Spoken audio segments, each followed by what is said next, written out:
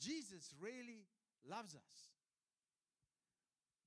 But I wanted to ask this question, and I wrote it down. It's better to read it here because I never knew I was going to be in that situation this morning in the first service. And in a way, I'm still in the same situation. Have you been in a situation where you have no idea you're going to get out of that problem? And you know that you've got no ability to get yourself out there. And you get filled with fear, and the best thing that you can do is go and hide. Just go and get in a dark corner and hide. Now, this morning I walked in here and I said, Lord, I don't feel ready. I know the word that you've put in my heart, but I don't know how I'm going to put this together. So I came in here and I thought by myself, maybe I must find a little place here and just hide somewhere. And then the guys got hold of me and they prayed for me, and I felt that heaviness lift. And what I actually want to there's a statement that's been made, and I want to make that statement this morning that really changed my life. And I want to say this: God is willing to clothe Himself with us. Think about that. God is willing to clothe Himself with us. What a risky thing to do. What a risky thing for God Almighty to take Emslie and clothe Himself with me. That's scary. Because I'm going to embarrass Him. With me clothed, it's going to be bad. God cannot be seen like that. Isn't that our attitude? If we say God wants to clothe Himself with us. So He loves us so much that He's willing to put us upon Him. That's quite a scary thought. I actually want to put it in other words. God wants to use our earthly vessels to demonstrate His power. Does that make sense? God wants to use us, as weak as we are, as bad as we are, to demonstrate the fullness of His power. And I feel so small for God to want to do that. 2 Chronicles 20:15. I didn't give AV that because I don't want any scripture up on the board. I want you to hear it. And he said, listen, all Judah and inhabitants of Jerusalem and king of Jehoshaphat. This says the Lord. This is a prophet saying that. He said, do not be afraid and do not be dismayed as this great horde or this enemy in front of you. For the battle is not yours, but God's. You've heard that scripture. Where God says, the battle is not yours. It is mine, says the Lord. It's my battle. It's not your battle. And you know, the normal thing for me as a human being is I want to hold the steering in my hand. I want to fight this battle. I want to sort things out. I will stand up against it. I want to do deliverance. I want to pray. I want to fix the enemy. But the Lord says, it's not your battle, it's mine. Then in Matthew 19:26, but Jesus looked at them and said, with man, this is impossible. But with God, all things are possible. And then the scripture, that's the essence. 2 Corinthians 4:7. Listen very carefully to this. But we have this treasure in a jar of clay that show that the surpassing power belongs to God and not to us. Going to say it again. But we have this treasure in a jars of clay that show that the surpassing power belongs to God and not to us. What story comes to mind when I read that scripture? And that's the story I want to a little bit focus on this morning. And that is Gideon. You remember the story of Gideon. We have this treasure in jars of clay. There's a treasure in this jars of clay. And I want to use Gideon as an example. And I want to start by telling you the story. You know, at that time, Israel was actually evil in the eyes of God. They were serving Baal. They had altars up for Baal and Asherah poles, and they were serving Baal. So God said, if you're then evil and you're not following my ways, then I'm going to give you over to the Midianites. And for 7 years, God has given Israel over to the Midianites. And he said, you plunder them and you put pressure on them. And when we read scripture in Judges 6 and 7, we find that every time Israel had their crops ready for harvest, and they harvested, and their livestock was ready, then the Midianites and some others cross the Jordan and come in and take everything from them.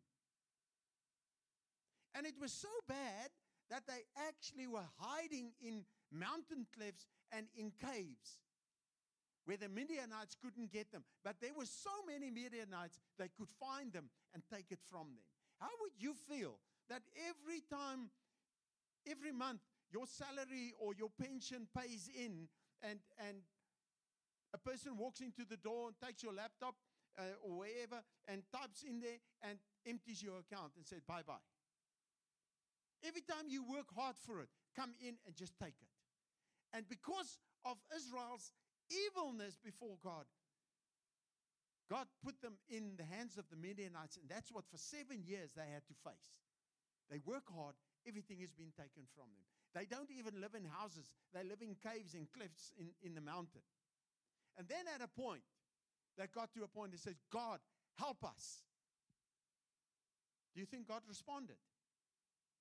If they're so evil, would you respond? Interesting. God responded immediately. What did he do? He sent them a prophet. Don't say what the prophet's name is, but he sent them a prophet, and he said to the prophet there, tell them, I want them not to serve the gods of the Amorites. But you didn't listen to me. Okay? So that's interesting. So I thought, okay, Lord, you say that, but are you going to solve the problem now?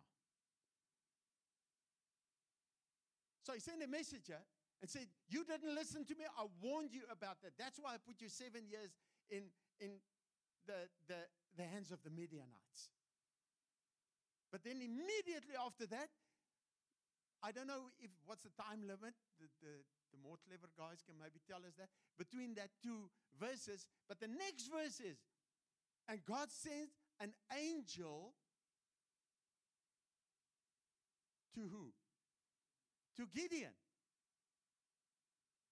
Now, if you want to solve a problem, who will you look for to solve a problem? The best of the best. The most equipped. The guys with the most money, the guys with the most resources, that's the person I'll get to solve the problem, isn't it? But where does God go? Where does he go? Go to Gideon, the weakest of the weak. Where does he find Gideon? Threshing wheat in the wine press. So maybe the Midianites didn't drink wine. They didn't bother about wine presses. No, I don't know. But he was hiding.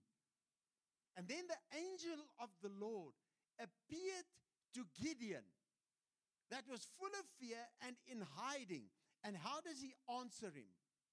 The first thing that the angel said is, the Lord is with you, mighty warrior.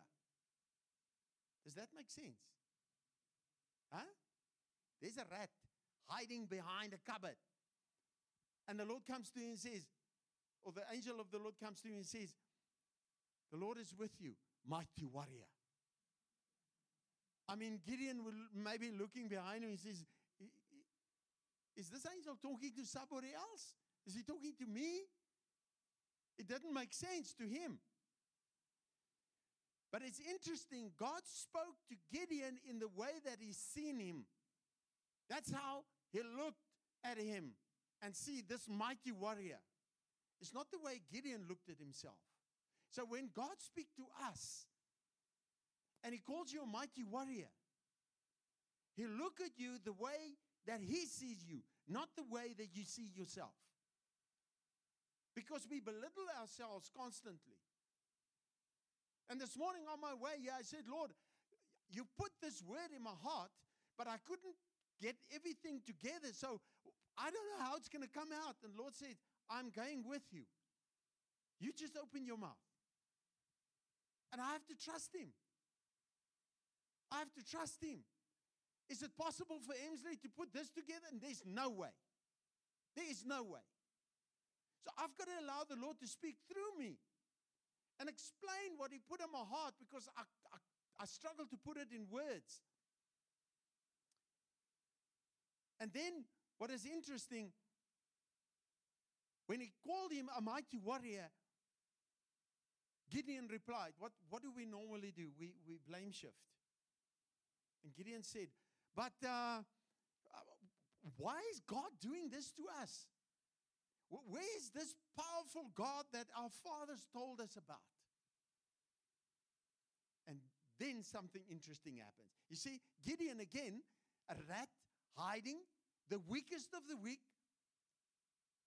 saying to the angel, trying to blame shift, said, but where's this God? Where's this power of this God?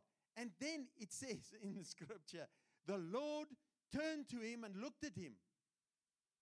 You remember 2 weeks ago, I quoted Psalm 32:8. The Lord said, I will teach you and instruct you, and I will guide you with my eye. Watch what happens here.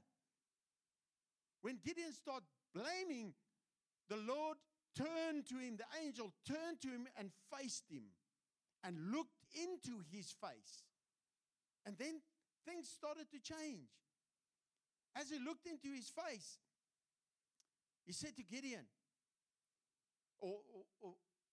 he said to Gideon, go in the strength you have and save Israel. They dropped the bomb. Can you believe it? Yes, Gideon, hiding, the weakest of the weak. And God says, go in the strength you have and save Israel. What would you do? What would you do if God pitches up one night at your house and say, go in the strength you have and save South Africa? Oh my goodness, where do we start? That's a scary thing. But that's what God said to Gideon. So what does Gideon do? He go into default mode again. He said, but I'm the weakest of the weak. How can you say that to me? How do you expect me to save Israel out of the hands of the Midianites?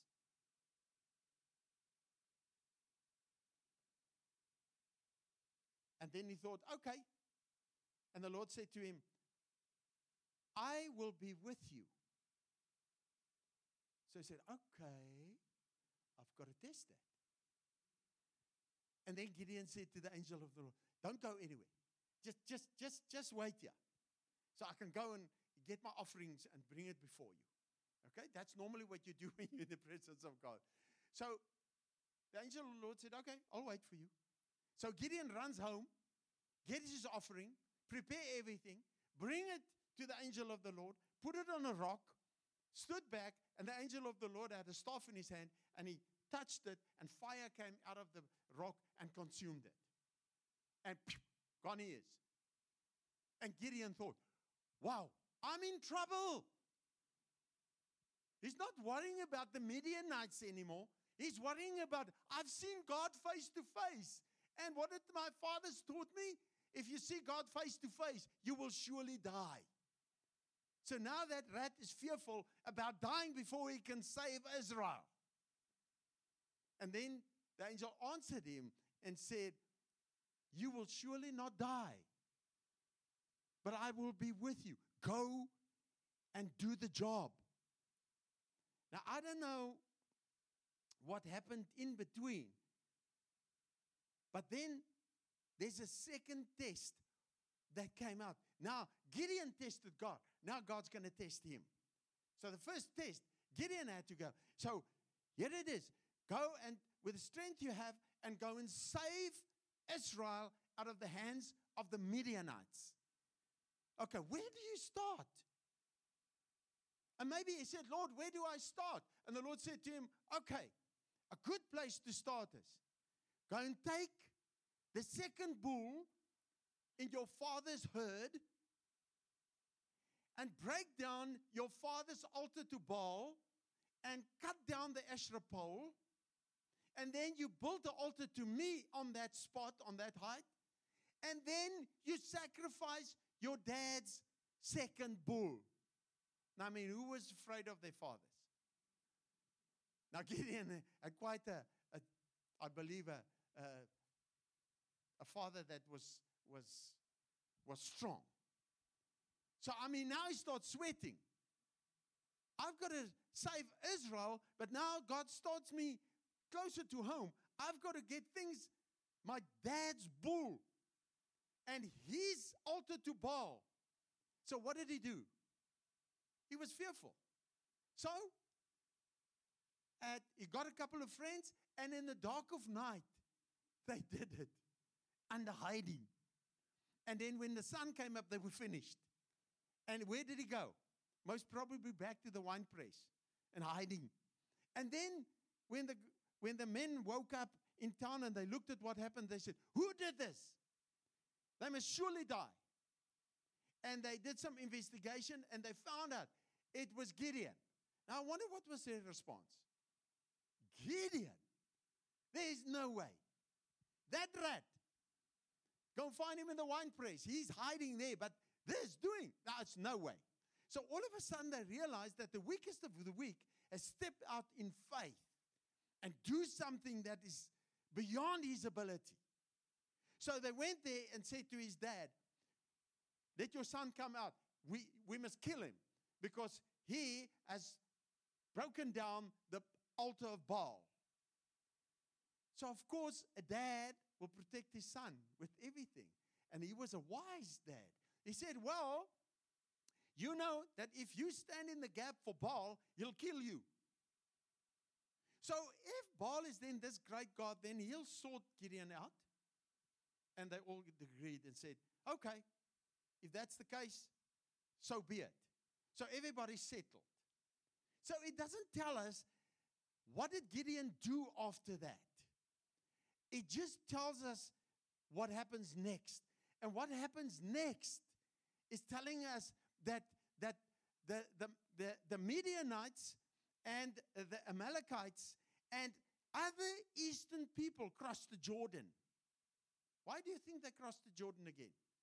Of course, to come and do their yearly raid and take all the crops and take all the livestock. Okay? Now, those thousands of people crossing the Jordan, and they camped on this side of the river. And then it tells us something. The Spirit of the Lord came over Gideon. That's an interesting thing that happened.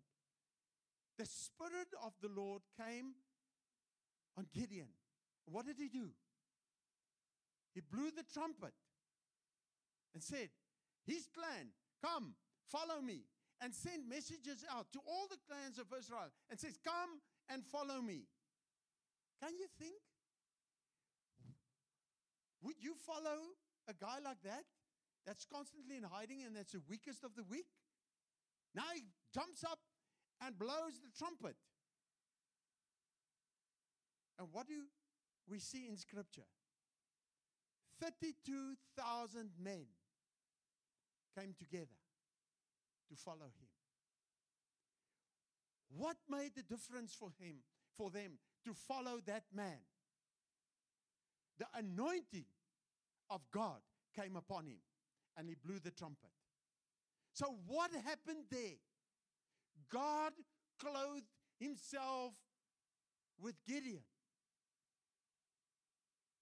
God put Gideon mask on him, blew the trumpet. And what was the result? 32,000 men responded to follow Gideon. God clothed with Gideon. And then all of a sudden, God came to Gideon and says, okay, you've got 32,000. And Gideon looked over at the enemy camping, and he realized, but there's 135,000 of them. Now, if they had calculators then, I don't think their response would have been that great. But even so, God's anointing was on that. And 32,000 against 135,000. They say that you couldn't count the camels. It was as much as the sand on the seashore. So it must have been quite a picture to see 135,000 enemy camping together, coming to raid. And now Gideon has pulled himself into a snick and said, I'm going to sort them out. Why? Because God came upon him and said, this is the time for you to do it. But watch now what God is doing. God came to him and said, 32,000 is too many. I mean, 32,000 against 135,000, it's too many. God, what do you mean? He said, tell them, those who are shivering with fear, send them home. So Gideon maybe was on the top of the list, said, Lord, can I also go with them? That's in between. God said, no, send them. And he said, okay, you that's fearful, go. And the Bible tells us they dropped everything and left. Now, I mean, a soldier that drop everything and leave is really scared. So 22,000 left. Just there. So 10,000 is left. Now, I think Gideon is sitting there, Lord Jesus, how is this going to work? 10,000, 135,000. And the Lord comes to him and says, they're still too many. Okay, Lord, how do we do this? He said, take them to the water and let them drink. And I'll divide them there. Now, how did they drink? There's guys that went and they lapped the water like dogs. They went down on their knees and they bent down and put their mouths in the water and drank. And there's others that knelt down, put their hands in the water and brought the water to their mouth. What do you think is the difference?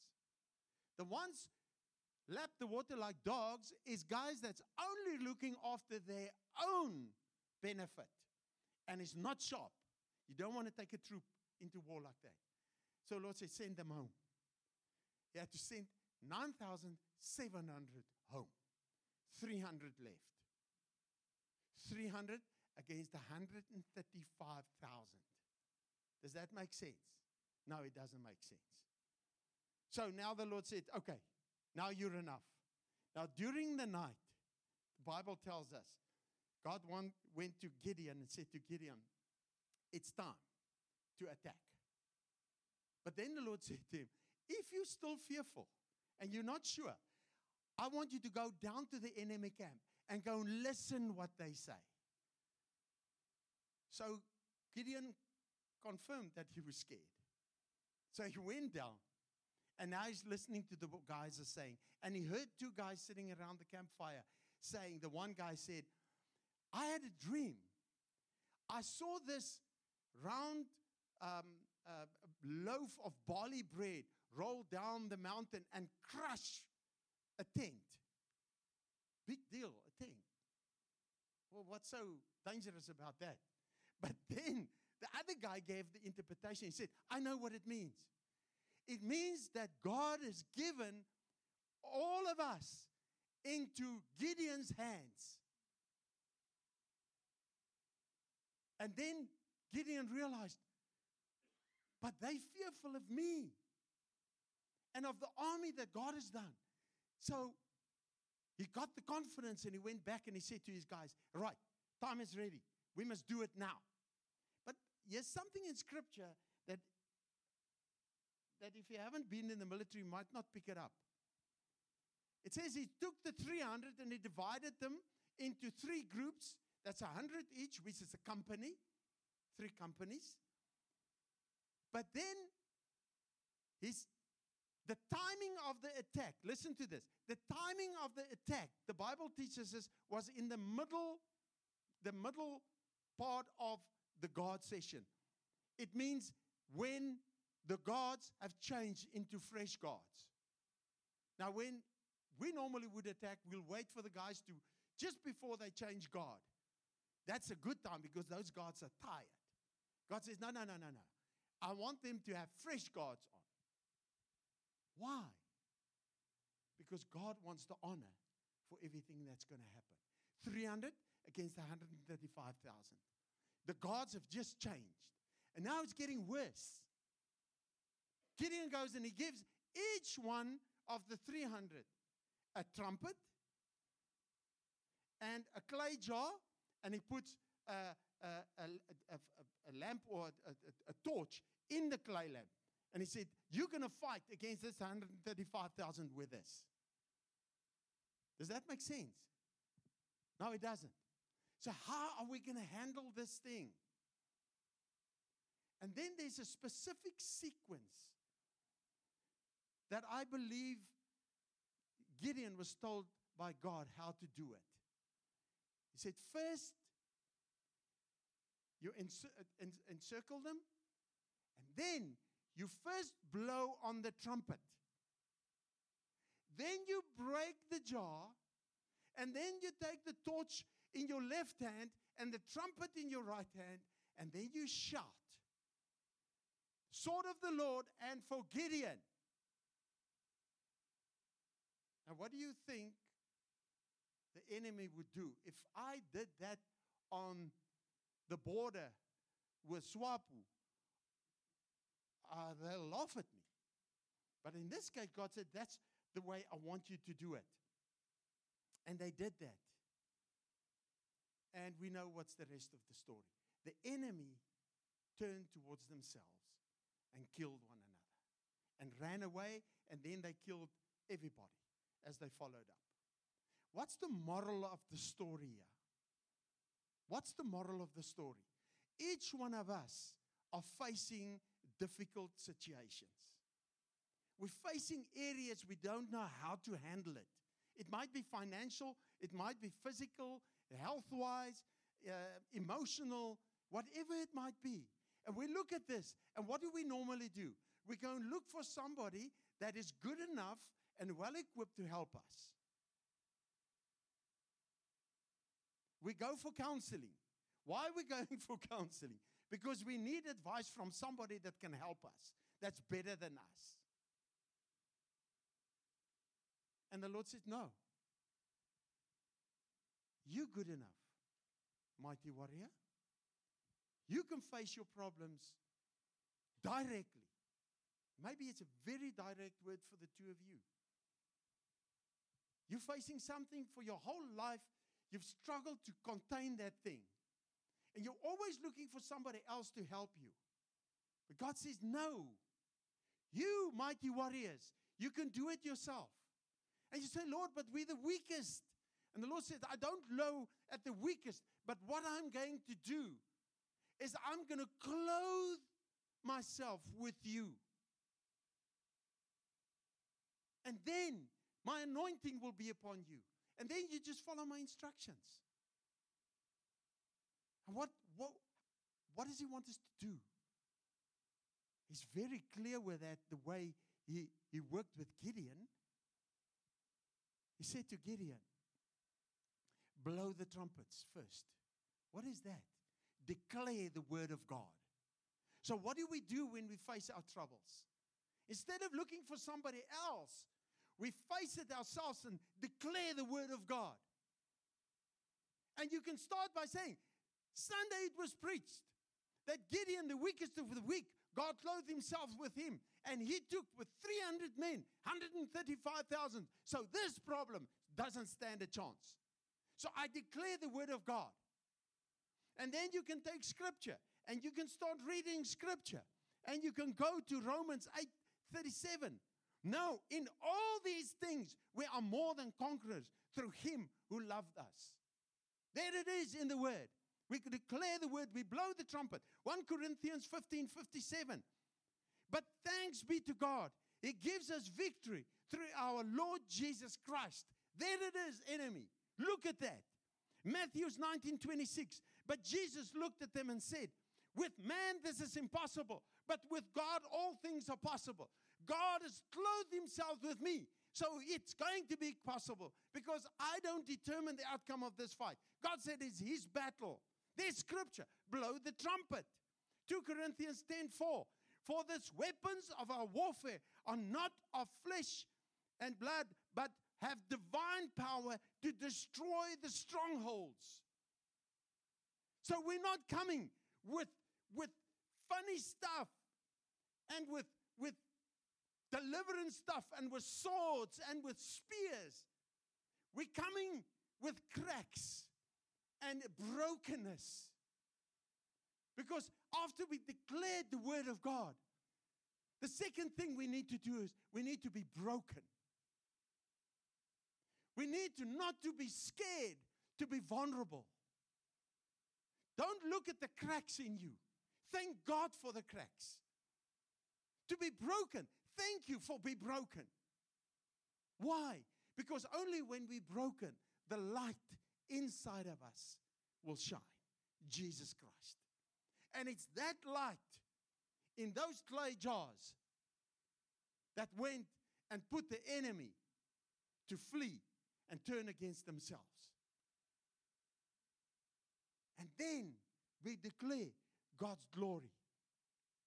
And this is why this scripture that I read before, 2 Corinthians 4:7. But we have this treasure in jars of clay, referring to bodies, to show that the surpassing power belongs to God and not to us. That's why it's so important. That doesn't matter what we face. COVID has created a lot of problems for everybody. But we do not have to worry about what we face, because the Lord promised us the battle is His and not ours. He said He'll fight the battle for us. All we have to do is trust Him to clothe Himself with us, and let us be broken and full of cracks, so that that light in us can shine. That is the most important thing of all. We look at scripture, Deuteronomy 20, verse 4. For the Lord your God is He who goes with you to fight for you against your enemies, to give you victory. That's a promise. Galatians 2:20. I've been crucified with Christ. It is no longer I who live, but Christ who lives in me. And the life I now live in the flesh, I live by faith in the Son of God, who loved me and gave Himself for me. In Philippians 4:13, I can do all things through Him who strengthens me. This is my question this morning. When we are broken, what show? What does people see? What does the enemy see? Is there light or is there darkness? And you know what? I just want to make sure that we all deserve nothing. But we all has been given His grace. Say, if I'm in your life, Jesus said, if I'm the center of your life and you belong to me, I take control of your life. I clothe myself with you. Then when you face problems, you do not have to be scared of it. Because when you are broken, I will shine through you.